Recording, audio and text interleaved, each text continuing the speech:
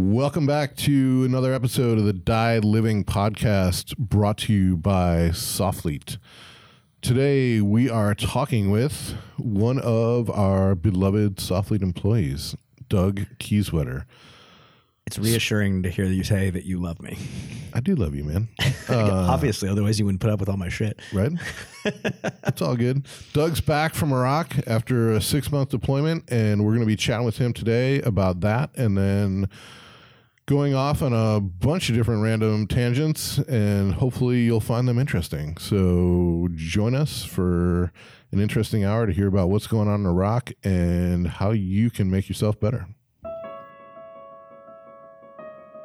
Broadcasting from everywhere and nowhere, the Misfit crew at Soflete HQ is proud to bring you the Die Living podcast.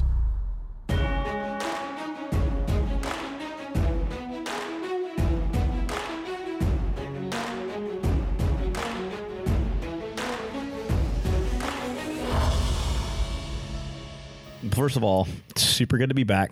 I'm going to have a rage blackout if one more person thanks me for my service and it's like, "Oh, welcome home from Iraq." Have you been getting that a lot? Like all the time. In fact, I feel like the thank you for your service thing is. No, I mean we joke about it, but it happens all the time. Like I had to wear a uniform. Like I don't wear a uniform very often. It's not a surprise, I guess, to anyone who knows me. Mm-hmm. But I had to wear a uniform for the demobilization. So my full-time job is here at Soflete, but I still play Army with 20th Special Forces Group, which is a National Guard Special Forces Group. It is a great time. It's a great way to maintain your qualifications. And I personally think that it is a very professional organization full of guys that are, the finest. They bear the finest attributes of the Special Forces Regiment. So in, I guess, January of last year, it came down the pipeline that I was due for another deployment and Iraq was in the books. So I was like, yeah, man, I'll go back to Iraq. Last time I was there was 2011. I had an interesting experience during the deployment. It was when we were shutting the war down. So much less kinetic operation type stuff and much more logistical concerns shutting down a war. It was a good experience, but definitely an eye-opening one. Needless to say, Iraq in 2018 was also a new and eye-opening experience. I bet, man.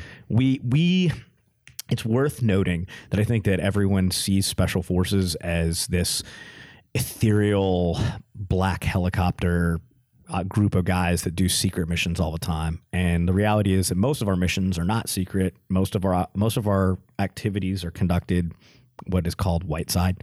So there's nothing classified or secret about what we do. There's operational security concerns that, we don't talk about like manning or names or, actual specific timelines of missions. But I mean, my entire deployment to Iraq was essentially, it might as well have been on a media roll because we were under State Department as our authority. So our actual goal was to magnify the capacity of the Iraqi military through State Department funding. So while we were there as Department of Defense assets, officially, we are still part of the DoD, we were really tasked almost exclusively to the Department of State, which obviously the missions of Department of State and DoD, while I guess they're supposed to mesh, are not always identical, right?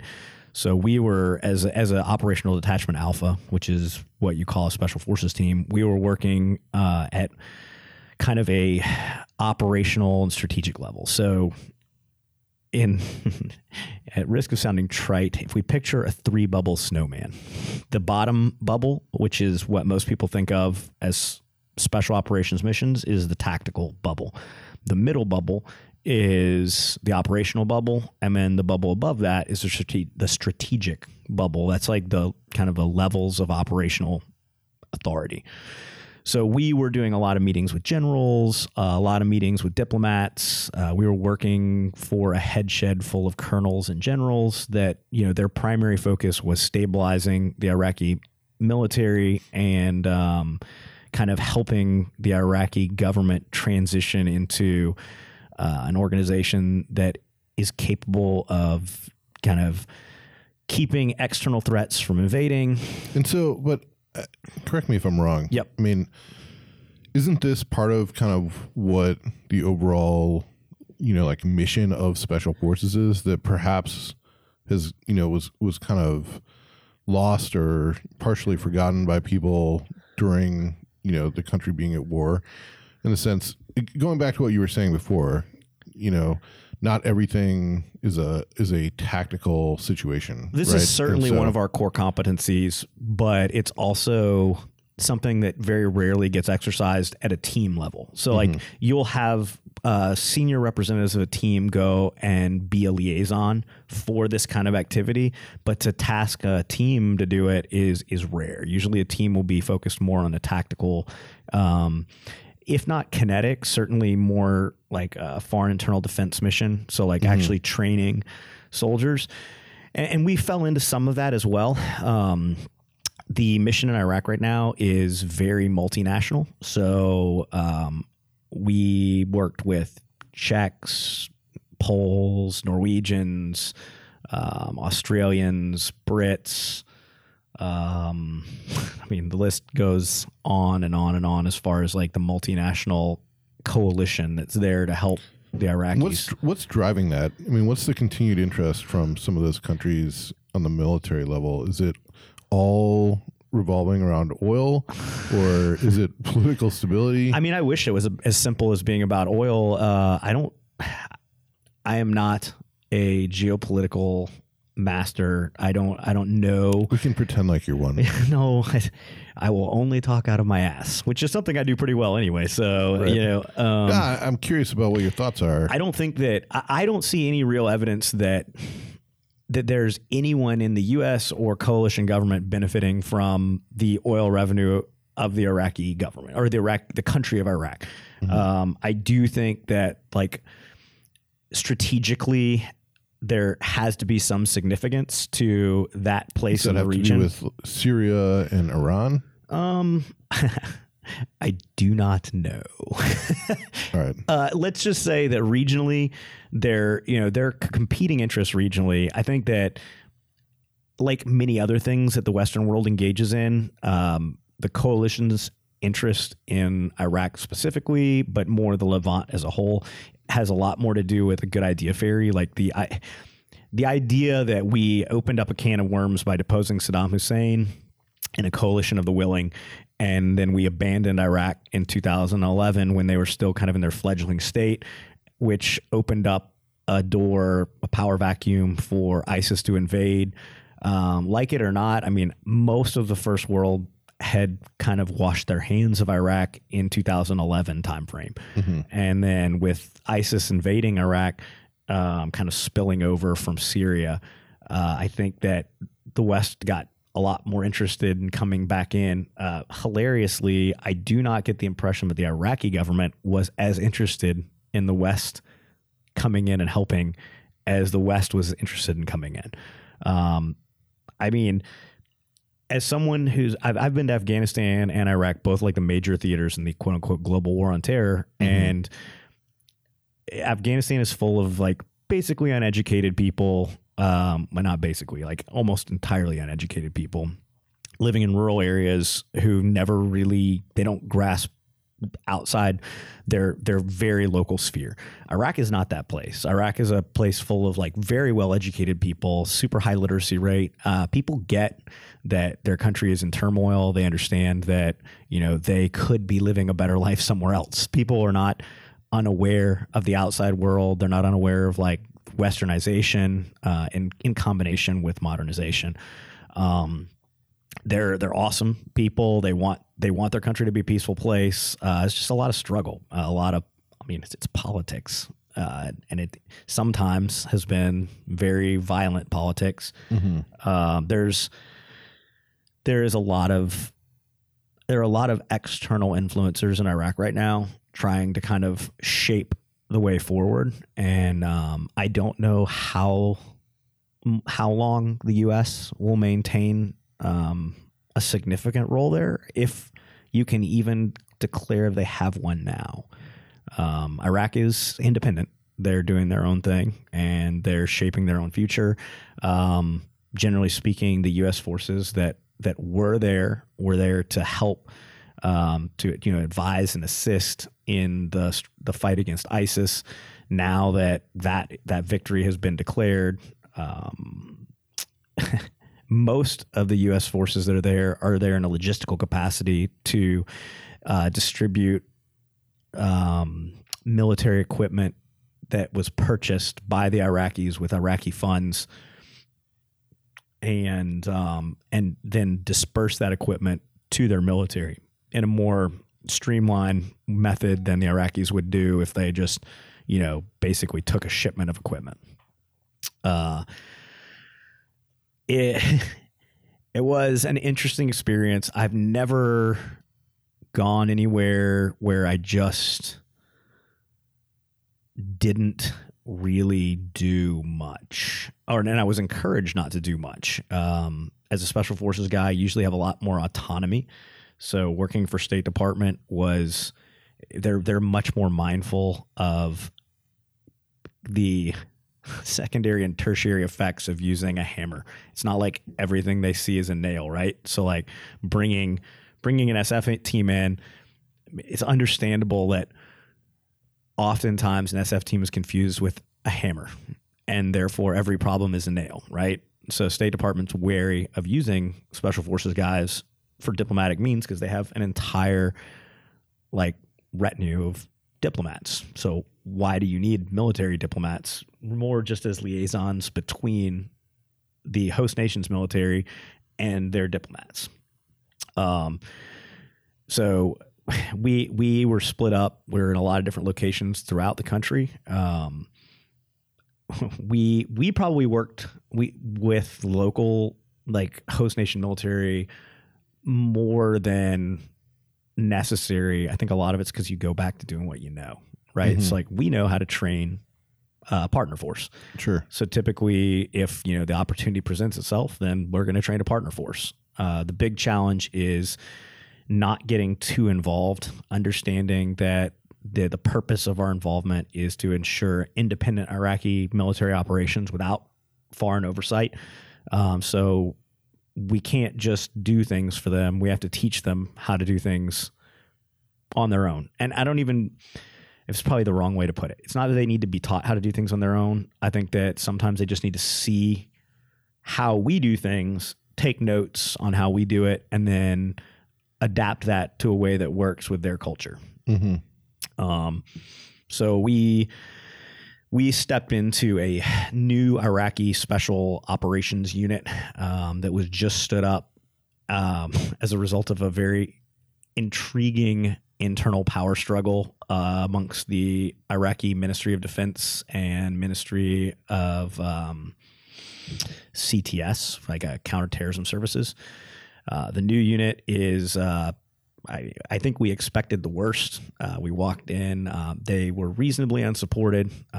They have a lot of resources allocated, but they just hadn't received them yet. So we came up on essentially 2 battalions out of a 3-battalion brigade that were in various states of their training with almost no equipment. The 1st battalion had deployed in the last phases of Mosul, clearing out the old city, and had done really well, but otherwise mostly operationally inexperienced guys that had been sent to this unit to quote unquote stand it up.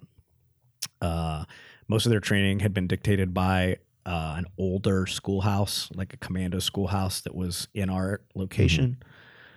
Mm-hmm. In we walked, the guys before us had been showing up irregularly just because there wasn't a lot of work to do there. And what's the morale like for those guys over there? Are they, I don't want to say excited, but are they optimistic about, achieving change, or is it kind of, hey man, this is a job? Cautious. I would say they're cautious. I mean, cautiously optimistic, possibly. Sure.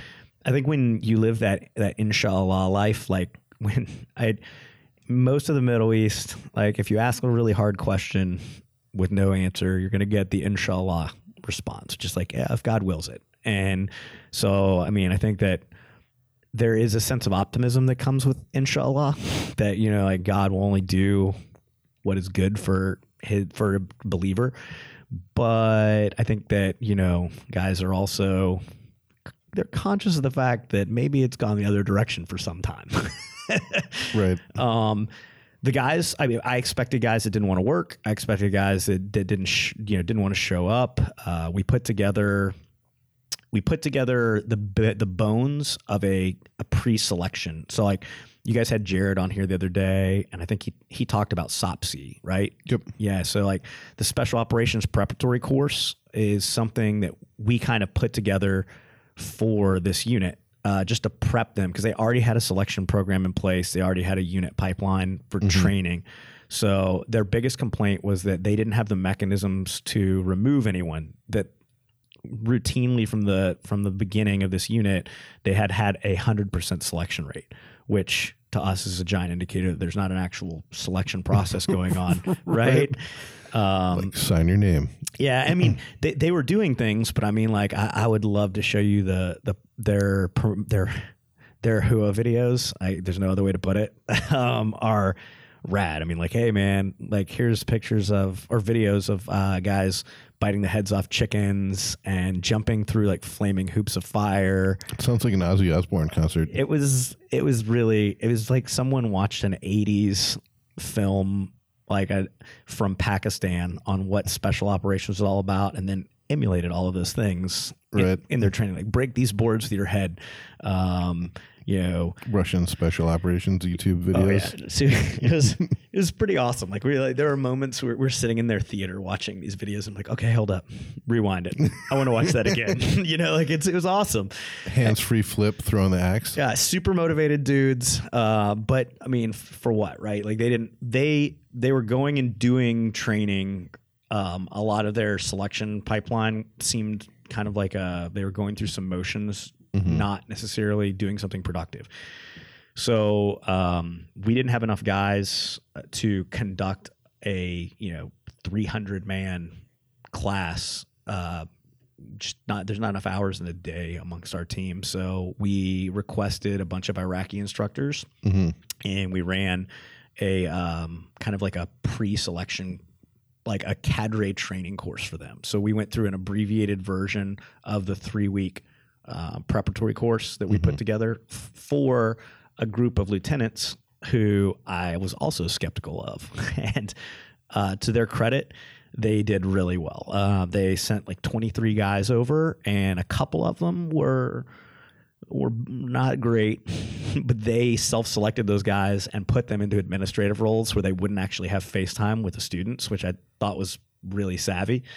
And then the other guys were super motivated. They were there early. They stayed late. They worked on a bunch of extra things. They were very motivated. So when we got done with their pre-selection course, like their cadre training course, we were kind of cautiously optimistic, inshallah, about the direction that the actual full-scale course would go. They crushed it. I mean, after having worked in the Middle East for a long time, I temper my responses. I'm like, oh yeah, it was great for, this subset. But for them, they did, I mean, not just for them, they did a great job overall. Those lieutenants requested, they wanted to stay to lead the next iterations of the course. They put in 18, 20-hour days of training. They were professional. They were engaged. They actually got rid of about 25% of the guys that had been slated to come to their battalion. They were like, nope, they don't belong here. And they sent them off to the needs of the Iraqi military, which is beyond uncommon. Most units, like, oh, well, if a guy doesn't make it, we're going to send him to, be a truck driver in our unit or a cook or something like that. And just kind of breeds an ineffective unit structure overall. But these guys, they were getting rid of, like, hey, this cook doesn't want to be here. Let's get rid of him. We'll find one who does. I was like, look at you guys, man, being very professional, very involved, hands-on, taking notes. counseling guys individually, holding people accountable. It was good. It was very rewarding. And the big challenge there is obviously like, hey, don't get too involved, right? Like, I can't be out there 18 hours a day. I have to come spot check them, make some suggestions, but empower them to understand that this is their own course that they put together. They helped us write, and they were capable of doing all on their own. They didn't need us there. That's great, man. I mean, that's the goal, right? I mean, it sounds like overall that's super positive. Yeah. I mean, for a brief period of time, bear in mind that was a total of about 5 weeks of a 6-month deployment. Right. and I mean, the rest is, I mean, in some form or fashion, white space. All right. Well, so, you brought up Jared being on the podcast. That's something that I also wanted to talk to you about. One of the things that he mentioned when we were chatting was that he felt that there was kind of a feeling in the Special Forces Regiment of, kind of like, hey, I've made it, feeling that you've kind of like passed the gate or passed the hurdle, and now, you can rest on your laurels. I forget the exact terms. No. I know exactly what he said. I know you listened to the podcast. When he said that, I was like, hey man, I'm like right here. I can hear you. Like stop talking about me. I mean, I don't disagree with Jared. I think maybe I care. He was not holding a sign that said Doug while he was saying that. One thing, I worked with a really squared away dude from third group when I was at the Charlie committee as an instructor. And the guy would routinely, guys would get upset about something that a student would say in a evaluation. But man, they'd be like, fuck that guy. He's a stupid student. And my buddy would always be like, hey, if the shoe fits, maybe you should wear it. And so routinely when I hear something that, like when Jared was talking about how like, oh yeah, a lot of the Special Forces Regiment feels like they've made it, and that's it. That's enough for them. They just want to coast on what they accomplished that was hard in their early 20s. And I'm like, oh, I should definitely I should hear that, and I should process it and make sure that it doesn't necessarily apply to me. Well, first of all, on a non-personal thing, I think you need to tilt your microphone down a little bit. Is this better? Other way. Oh, is this better? Yeah. All right. Sorry. Maybe even a little bit more. Now I'm. There you go. You can lower the boom. Oh my God. I just want everyone to be able to hear you, man. All right. So, aside from you personally, and we can talk more about that because I'm definitely interested in doing so. Do you feel that is a general sentiment, or maybe not even a general sentiment, but that there is a strong enough subset of people in the regiment that have that feeling that it is a general problem? So I can't speak. That is above my pay grade, Aaron. All right. I can't speak to the regiment as a whole because I'm not exposed to it as a whole. I gravitate towards people that I view as hardworking, positive people. Mm-hmm. So I don't know what shitbags in the regiment are thinking or doing just because I don't spend a lot of time around those guys.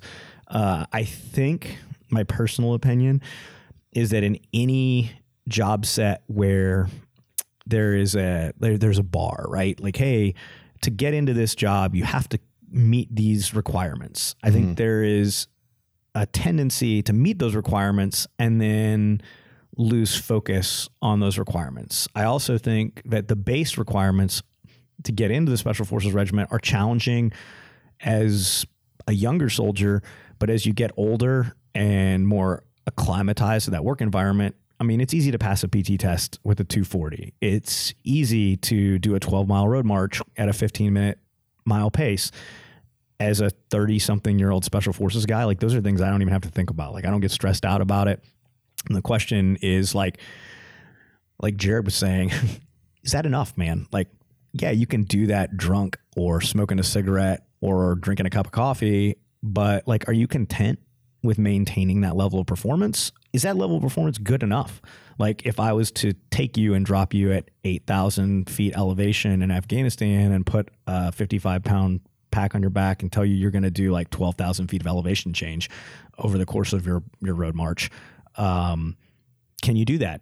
can you maintain a 15-minute mile at that pace? And with those, environmental conditions, and even more importantly, like, could you do it at a 12-minute mile pace? Which, like, what if the mission demanded more out of you? Can you give more, or are you redlined at the minimum requirements? And I think Special Forces is unique because we have such a broad mission set that guys get very, they get easily distracted.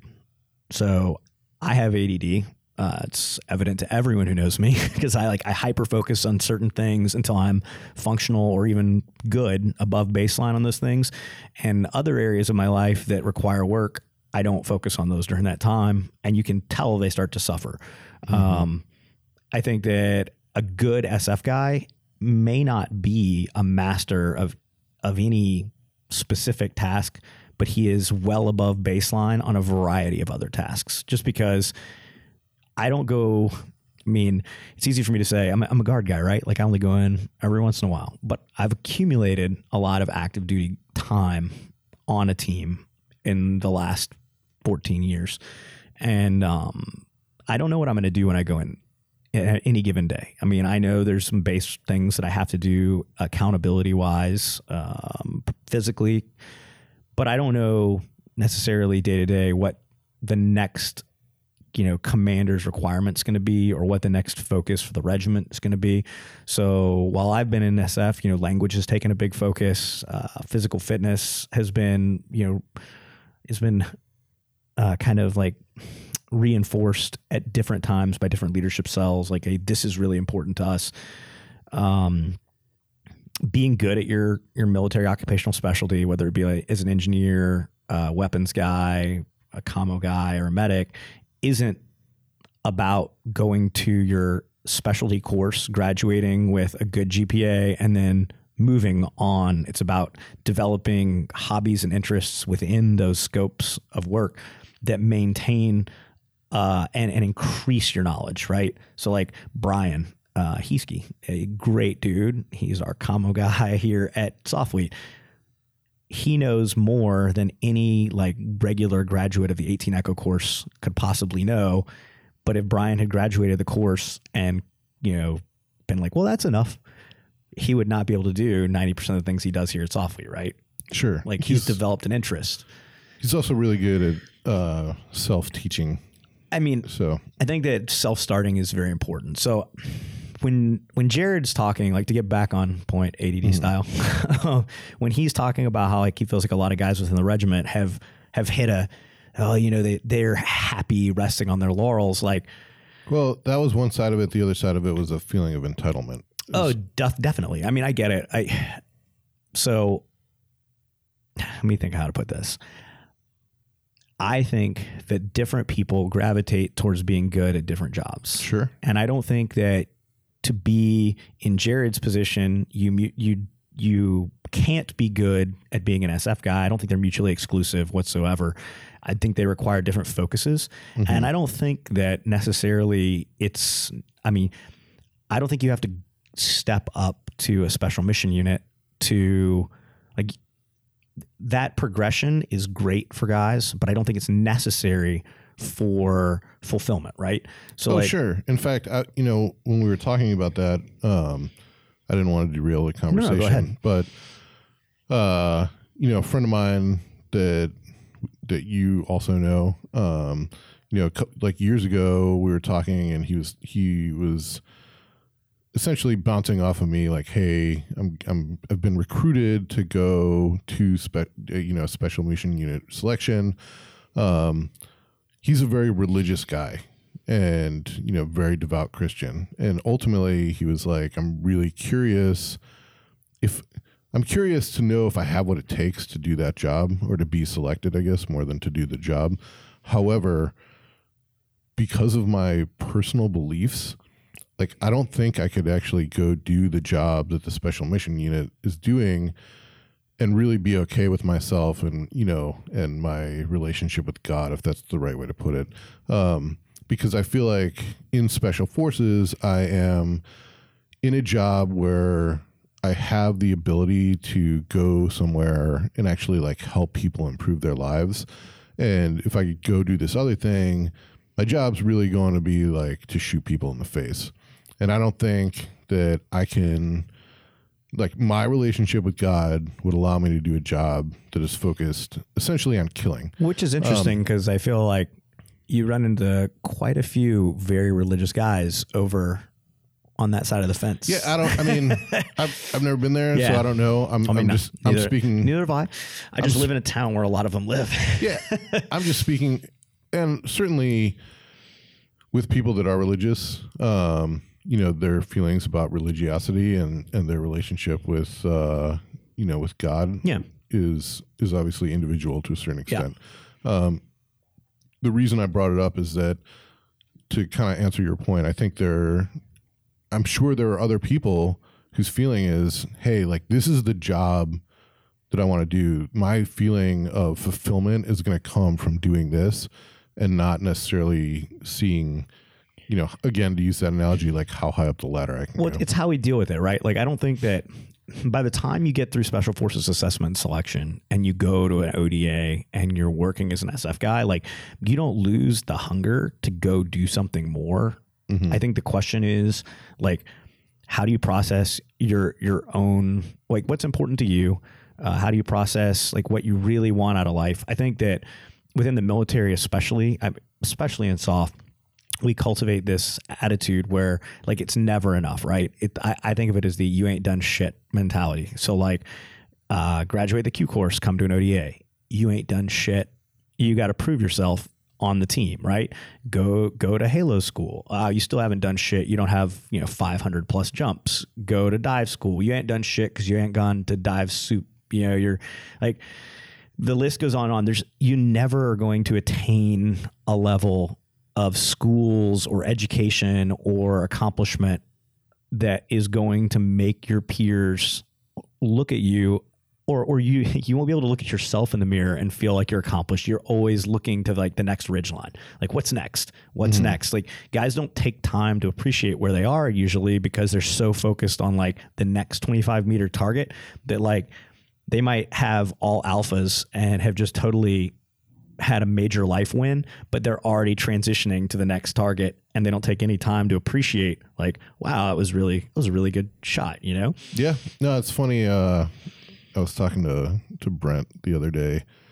Well, this wasn't that recent, but probably a few months ago, talking about that exact same thing. And he was like, man, I was like talking to this friend of mine, and I think he was relating it to the Marine Corps, but basically, he's like, when I was in recon, it was like, man, like, the MARSOC guys, like, are so much cooler than we are. And then when I was a MARSOC guy, I was like, man, like, the Special Mission Unit guys are so much cooler than we are. And then when I was a Special Mission Unit guy, I was like, man, the Ground Branch guys are really the dudes that are doing the cool shit.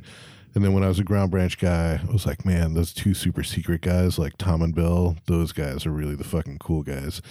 And then I became Tom, and I was like, man, Bill's so much cooler than I am. And it's like, it never fucking... No, it never ends, right? And I mean, like, I don't think that's particular to the special operations community. It's just very visible in the fact that we have schools. It's human nature. Yeah, we always see the grass is greener on the other side, right? Like, it's like, like, be married, man. Like, it is cool to be married, and if you're lucky enough to have an awesome wife like I am, like, you should be happy with that. But that doesn't change the fact that occasionally you're like, man, I am sick of her shit, and that other chick looks way cooler, smarter, etc. And that's why you have guys like Hugh Grant that are married to Elizabeth Hurley, like, fucking picking up, like, toothless fucking methed out call girls. Well, right? I mean, it is a little weird that Elizabeth Hurley has her 15-year-old son taking, like, nude photos of herself. So I'm not up on that. That could be a two-way street, right?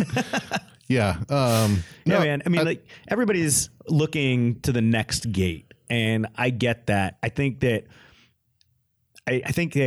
while Jared's correct that there are guys within the regiment who are, man, they've let themselves go. They've gotten fat. They aren't working on their core competencies anymore. They're depressed because they don't feel like they're pursuing their quote unquote dream.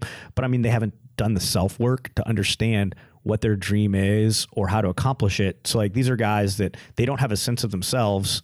They have invested in an identity that they're no longer contributing to, right? So like in their mind, the only thing that they do that's worthwhile is being a special forces soldier. But they're really not doing that very well either, which is what is this like downward spiral of self-medication, drinking too much, risk-taking behaviors, things like that aren't necessary. They're just coping mechanisms. And I think that as long as it gets interesting because as long as you're on an upward trajectory, as long as you're making progress and pursuing the next gate or moving, up the ladder, then you see what you're doing is successful and worth the investment. But those guys are the ones that if they have a single failure, like if there is a single point of failure in their career, they have a very hard time recovering from it because they're so invested in how their professional career is who they are as a person. And so like a big breakthrough that I had was, accepting I'm a National Guard soldier in 20th Group and that like I love being a special forces guy. I love the relationship building aspect. I love my job as an engineer, my job as a weapons sergeant. I love the guys that I'm around. I love all of those things and I'm happy where I am. And I don't think that means that I don't want to be better. I do. I spend a lot of time shooting, come in here, try to do good things at Sofley and be a good representative of the regiment. And I still want to deploy and do good things with my peers, but I don't think I need to reach another rung on the ladder to be happy. I spend a lot of my time now doing self work, like, hey, like, who am I? Like, I'm not an SF guy. I mean, I am, but that's not what defines me. Right. I take a lot of enjoyment out of being involved with my kids. I take a lot of enjoyment out of like trying to discover what it is that makes me tick, that, finding satisfaction, finding peace in the things that I'm doing. And I think that when you make that transition, it doesn't matter where you are, you're going to do better at it. And it doesn't matter where you are, you're going to be happy. Yeah. Well, I think at the end of the day, what it really comes down to is what is the motivation behind your actions? What is the driving force? And if the driving force is to get better only because of a keeping up with the Joneses, or like, I want to be better than Doug, I want to be better than that guy, rather than I just want to be, for myself, I want to be better, then you're destined for constant failure because there's always going to be, you're going to jump the fence to the other side and there's like another side of that yard with, even greener grass. Like it doesn't matter how good you are, you step it up into a new community. I think that Jared talked about how at his basic training, he was surrounded by, split option kids, regular infantry guys, 11 Charlies, like the mortarmen, It's like, I'm around a bunch of kids who have double digit ASVAB scores, possibly double digit IQs. And I feel left out. I feel like an outsider. I'm like, what did I do? I totally sympathize with them because I'm like, that was my basic training too. I went to basic training with a bunch of split option. But he also talked about the 18 X-ray kids. But they weren't in his platoon. Right. He's like, when he made the transition to the next schoolyard and he's surrounded by 18 X-rays, I mean, even kids that are failing out, and a lot of them did, were still a really good peer group. And the relationships and friendships that were forged there, like Heesky and I were friends before we joined the Army.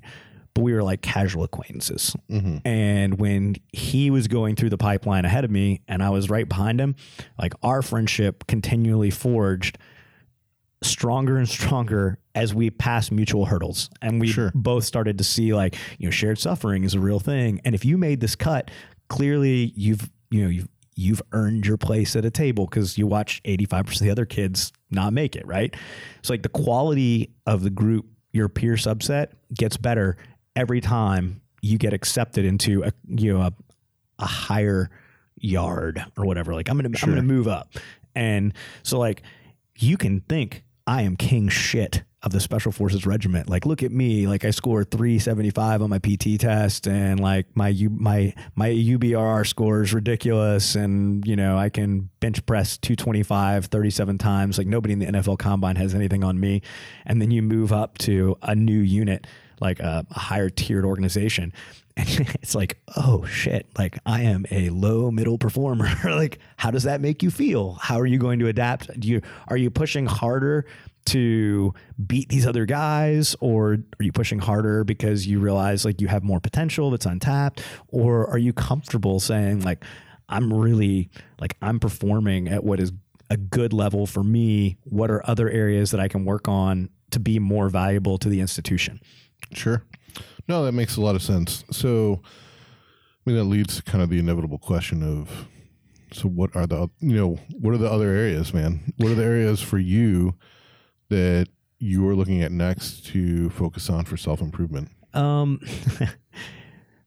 am constantly reminded, like, I think that the Soflete teams are a good, like, object lesson, right? Where it's like, when you're getting good at one thing, you're obviously suffering at another. Like, I spent a lot of time on this deployment running because I realized I was slow and fat, and I wanted to get back into kind of like a more overall fit state. I wasn't running. I followed the programming, but I did a strength team cycle to begin with, just to kind of get back into that. And I was running like a couple times a week because of the programming. And then I switched to a stamina cycle, which was a Phoenix team, and I hated it. It was nothing I was good at. Every day was hard. Like, just going in and learning new movements, doing things that just made me feel super foolish. And I'm sure they looked even more foolish while I was doing them. And I was running 3 times a week, sometimes more, depending, a lot of oxidative work, things like that. I met all my stamina goals for the deployment, but I switched back into a strength-based cycle towards the end. Mm-hmm. And it's like, oh man, like, even though I maintained good strength numbers, I still lost raw strength. Like, my squat didn't feel the same. My deadlifts were a struggle. Maybe not a struggle, but I didn't go in there feeling like, an unchained bull. And so it's like, you work on one thing and another thing suffers. I mean, there's a lot of things that we want to be good at that are very perishable. Mm-hmm. So for me, coming back from this deployment, as far as like Soflete goes, I have to really focus on organizational things. We're going to be doing some really big stuff here at the company, and you guys have put a lot of trust in me as far as doing things I've never done before. Don't fuck it up. Yeah, exactly. Like, hey, I've never done this before, but hey, luckily none of us have done it before. So all we can do is point to people who've been successful outside of our organization, be like, Doug, why aren't you more like that guy? And I'm like, I'm gonna suck our own dicks here for a second and say that I think one of the things that I really value about the culture that we built here is the fact that we look at a lot of things that people are doing, and we ultimately decide, hey, like, we could do that ourselves and possibly do it better. And that sounds really almost egotistical. It's not worth doing if we're not doing it better. Like, right. I mean, there's nobody in this company ever was like, hey, look at that thing somebody else is doing. Let's do it, but worse. Well, I think a lot of it has actually been born out of necessity. As a startup culture with limited funds, it's like, hey, I could pay this guy, X amount of dollars, or this organization X amount of dollars to do something for me. Or we could learn how to do it ourselves, possibly do it better because we give a shit. Oh, is this like when I'm in Iraq and you call me to tell me that I need to learn internet coding so that I can move content from one platform to another? I didn't call you to tell you that. I didn't say you needed to learn. I don't even know what internet coding is. Neither do I. That's why it was so awesome. Right?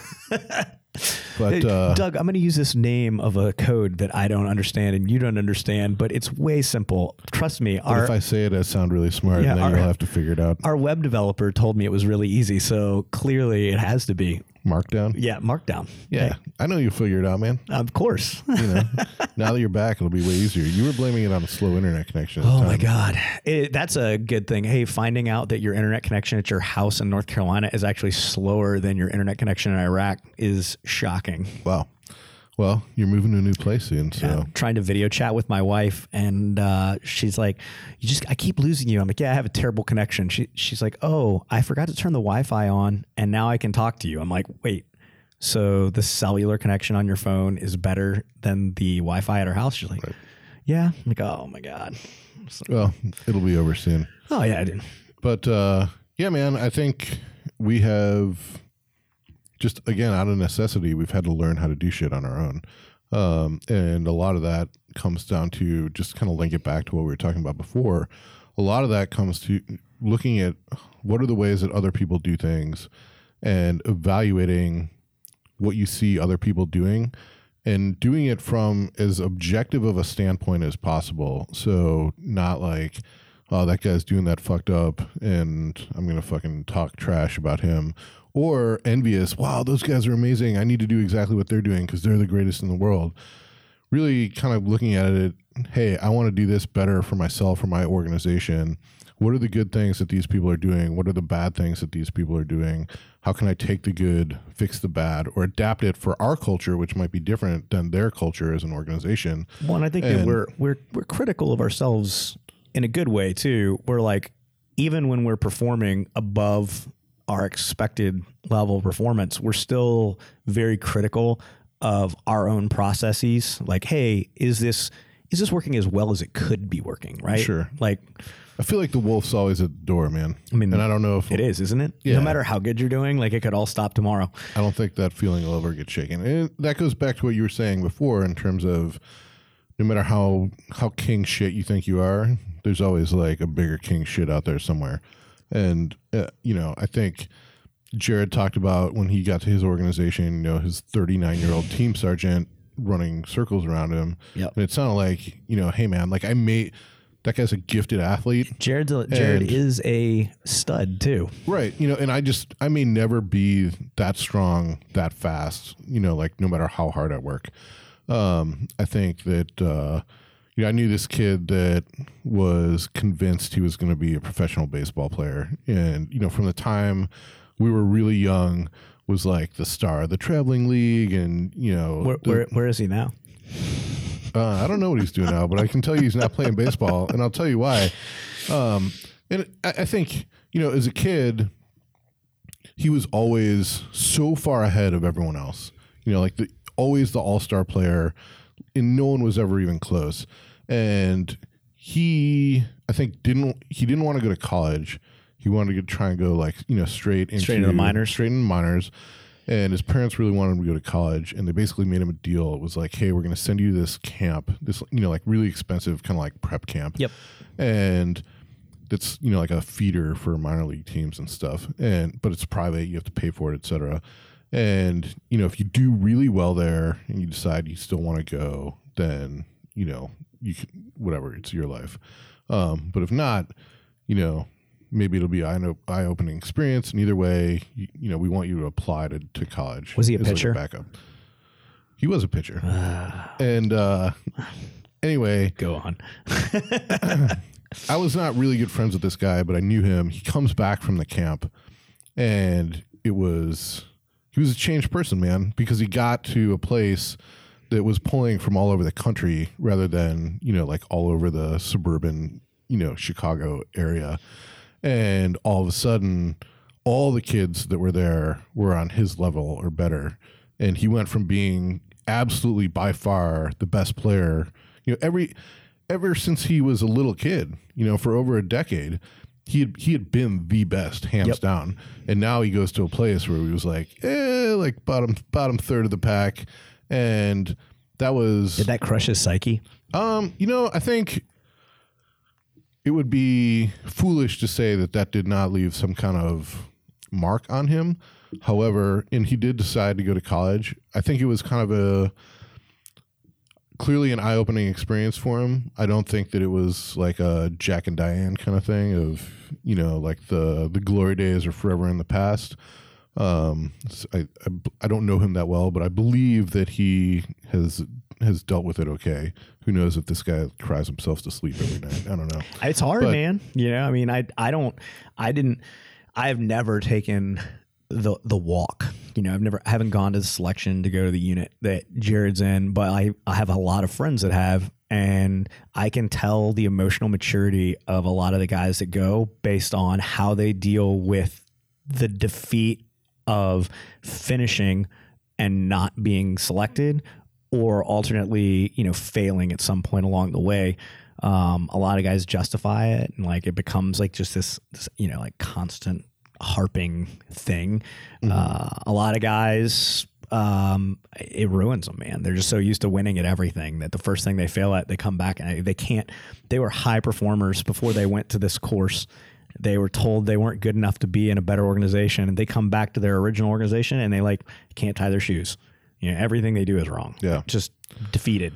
Well, Some guys just say, hey, man, it was a great learning experience, which I think is what you're supposed to take away from it, right? It's like, this is a real gut check. This is a learning experience. You get to see a lot of things. We're teaching you things and to do things in a different way than you've done them historically. Put some tools in your toolbox and move on. And I think that experience should universally make those of us who are self-aware better. Like going somewhere where you see that all the other kids are better at baseball than you should make you work harder, or alternately reevaluate how you see the rest of your life. Like, I was going to be a professional baseball player, but I'm now looking at accounting. Right. Well, I think it brings up the adage, be humble or life will visit humbleness upon you. Bitch, sit down. Yeah. And for everyone that's true. Kind of like, The Sopranos, man, was it The Sopranos? I don't know. That Bob Dylan song, like everybody's got to serve somebody. Yep. I think it was The Sopranos, but in any event, I think that at the end of the day, really, as long as you're focusing on, making yourself better than you were yesterday, looking ahead, I want to be better next week than I am today. And it doesn't, not doing it because you're motivated by being better than like the other guy. Acceptance is powerful, right? Yeah. Like, I mean, pretty legitimately, this last deployment's a prime example. Like accepting that you're not as cool as you think you are, and that the mission that you're on is not as, crucial as you want it to be. Like you're not actively engaging in something that you view as productive, and making the most of it despite all that that's a challenge. Yeah. I mean, life in general summed up in a nutshell. It's all about challenge and learning from failure. I mean, I think, we both have little kids, and I think that... Oh, yes. Yeah. Especially as a new parent, I think, or, with a first child, it's much easier to, or at least for me, I had to kind of catch myself really consciously allowing my son to like fail at things. And we're talking about like minor things, right? But you want to be there and be supportive and help them. But being supportive and helping them sometimes means letting them figure shit out on their own. And that comes for us as adults as well. I think we learn more from failure than we do from success. I think we've done a very good job of reiterating that in all of our written content. Like, check out all the things I've fucked up. And I mean, my life's not on fire all the time. Right. All the time. Yeah. Being the key word there. Sometimes my life is definitely on fire, which is, you got to accept it, right? Like, just because it's on fire doesn't mean you want to pour gasoline on it. Maybe you just need the... Yeah. If you're going to take risk, you're going to have to accept failure at some point in time. I mean, you can only roll the odds dice so long, no matter what the odds are. Yep. Before, you come up on failure. And the juice is... is the juice worth the squeeze, right? I think so many people are timid about making big life changes. Like they're not happy where they are, and they're just like, well, I guess I'm more okay with being unhappy in this situation than I would be taking a chance and being unhappy in a situation I don't know yet. Oh yeah. The fear of the unknown is always totally overestimated, in my opinion, for at least most people. Yeah. And I've been there as well. I think that we're so much more willing to accept the devil that we know than even take a chance with the devil that we don't know. We are all that cartoon dog in a burning house saying, this is fine. Yeah. Well, hey man, I know I was so excited to leave my last job, and it was 110% convinced about it.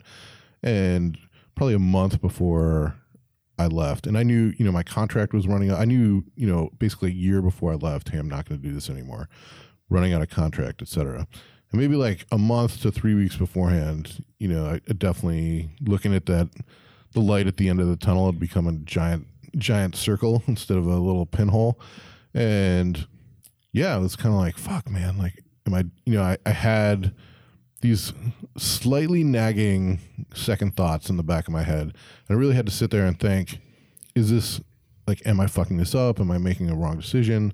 And fortunately, I was able to kind of like sit down and just take a deep breath and kind of think through it. But it's hard to walk into a new situation where you have to figure things out and not be a little bit nervous about it.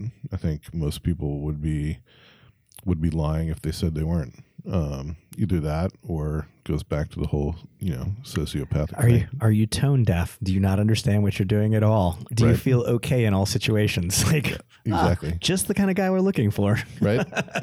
So anyway, I don't know. I feel like we've kind of really wandered off a little bit. Yeah, I mean, it's good because I wasn't looking forward to having to tell all the stories about how Iraq is the same as it was in 2008 as well, where it's like, murder for hire. Like every Iraqi is willing to do anything it takes to get a U.S. driver's license.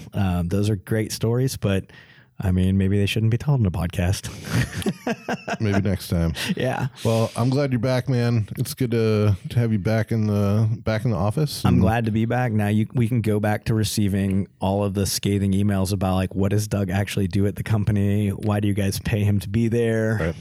Well, now that we've segregated you away from customer service, everything seems to be going so much smoother. Whatever, man. Those guys talk about.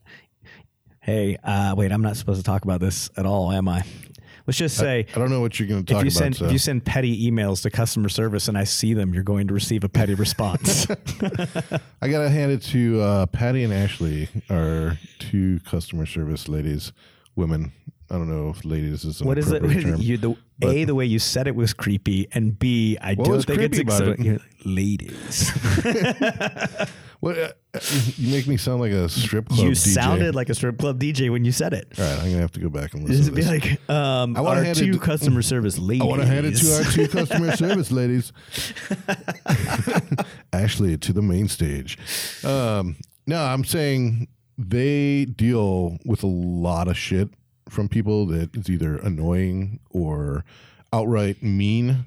Or I just love the fact that Ashley and my gut reaction to customer service complaints is the same, but Ashley has the self-restraint to not say what's on her mind. So when I jump in and say what's on my mind, Ashley's not mad at me for ruining the relationship with the customer. She's mad at me because I said what she wanted to say.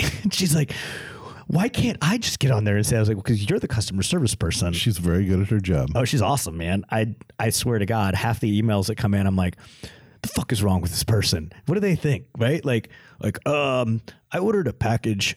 I ordered some supplements 4 weeks and 2 days ago, and I had them shipped to my APO. Typically, it takes 4 weeks for them to show up to my military post office. It's not here. What's the problem? Can you give me a full refund for a future order? And I'm like, no, you can't. Go smoke yourself until I'm tired.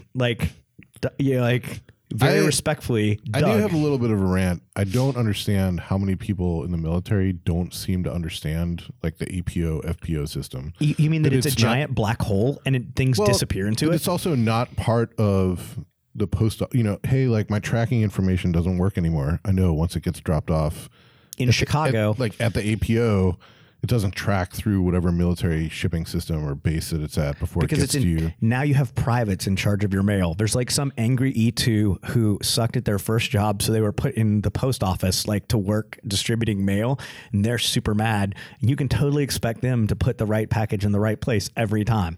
The only time that I was really, really impressed with a FPO, APO customer service email was a dude who sent us a picture. He's like, I ordered a bunch of supplements from you guys. The box came, and when I opened it, this is what I found. And it was clearly the box had been like retaped a bunch of times with, not packing tape. Yeah.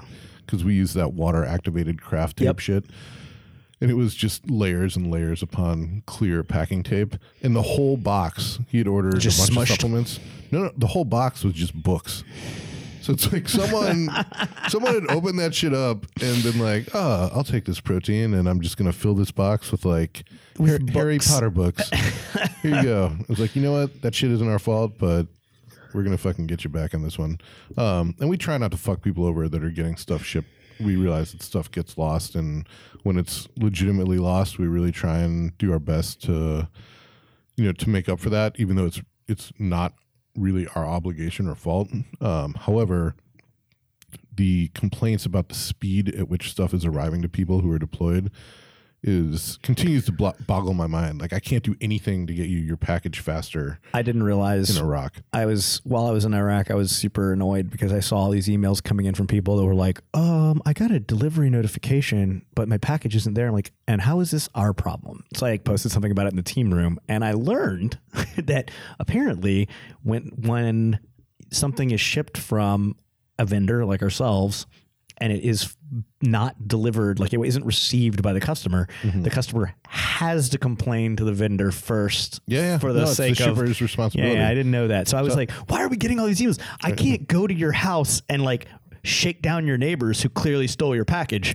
Yeah. But then I realized I was the asshole. I'm not upset about that stuff. No, obviously I'm not anymore either. At the time though, I was like, this is totally unreasonable. Why are all these idiots emailing us? And then I was like, oh, I am the idiot. My bad. And that is the continued path of self-improvement and discovery that Doug continues to go down. As I rage and throw things and punch holes in walls, and then I'm like, I am mad about something that is my fault. Right. My bad. It's all good. Well, I'm glad you're back. I feel like you've been stuck in pit lane for the last 6 months. Ugh. And now we're back out on the track. Oh, yeah. So good things to come. Thanks again, everyone, for joining us today.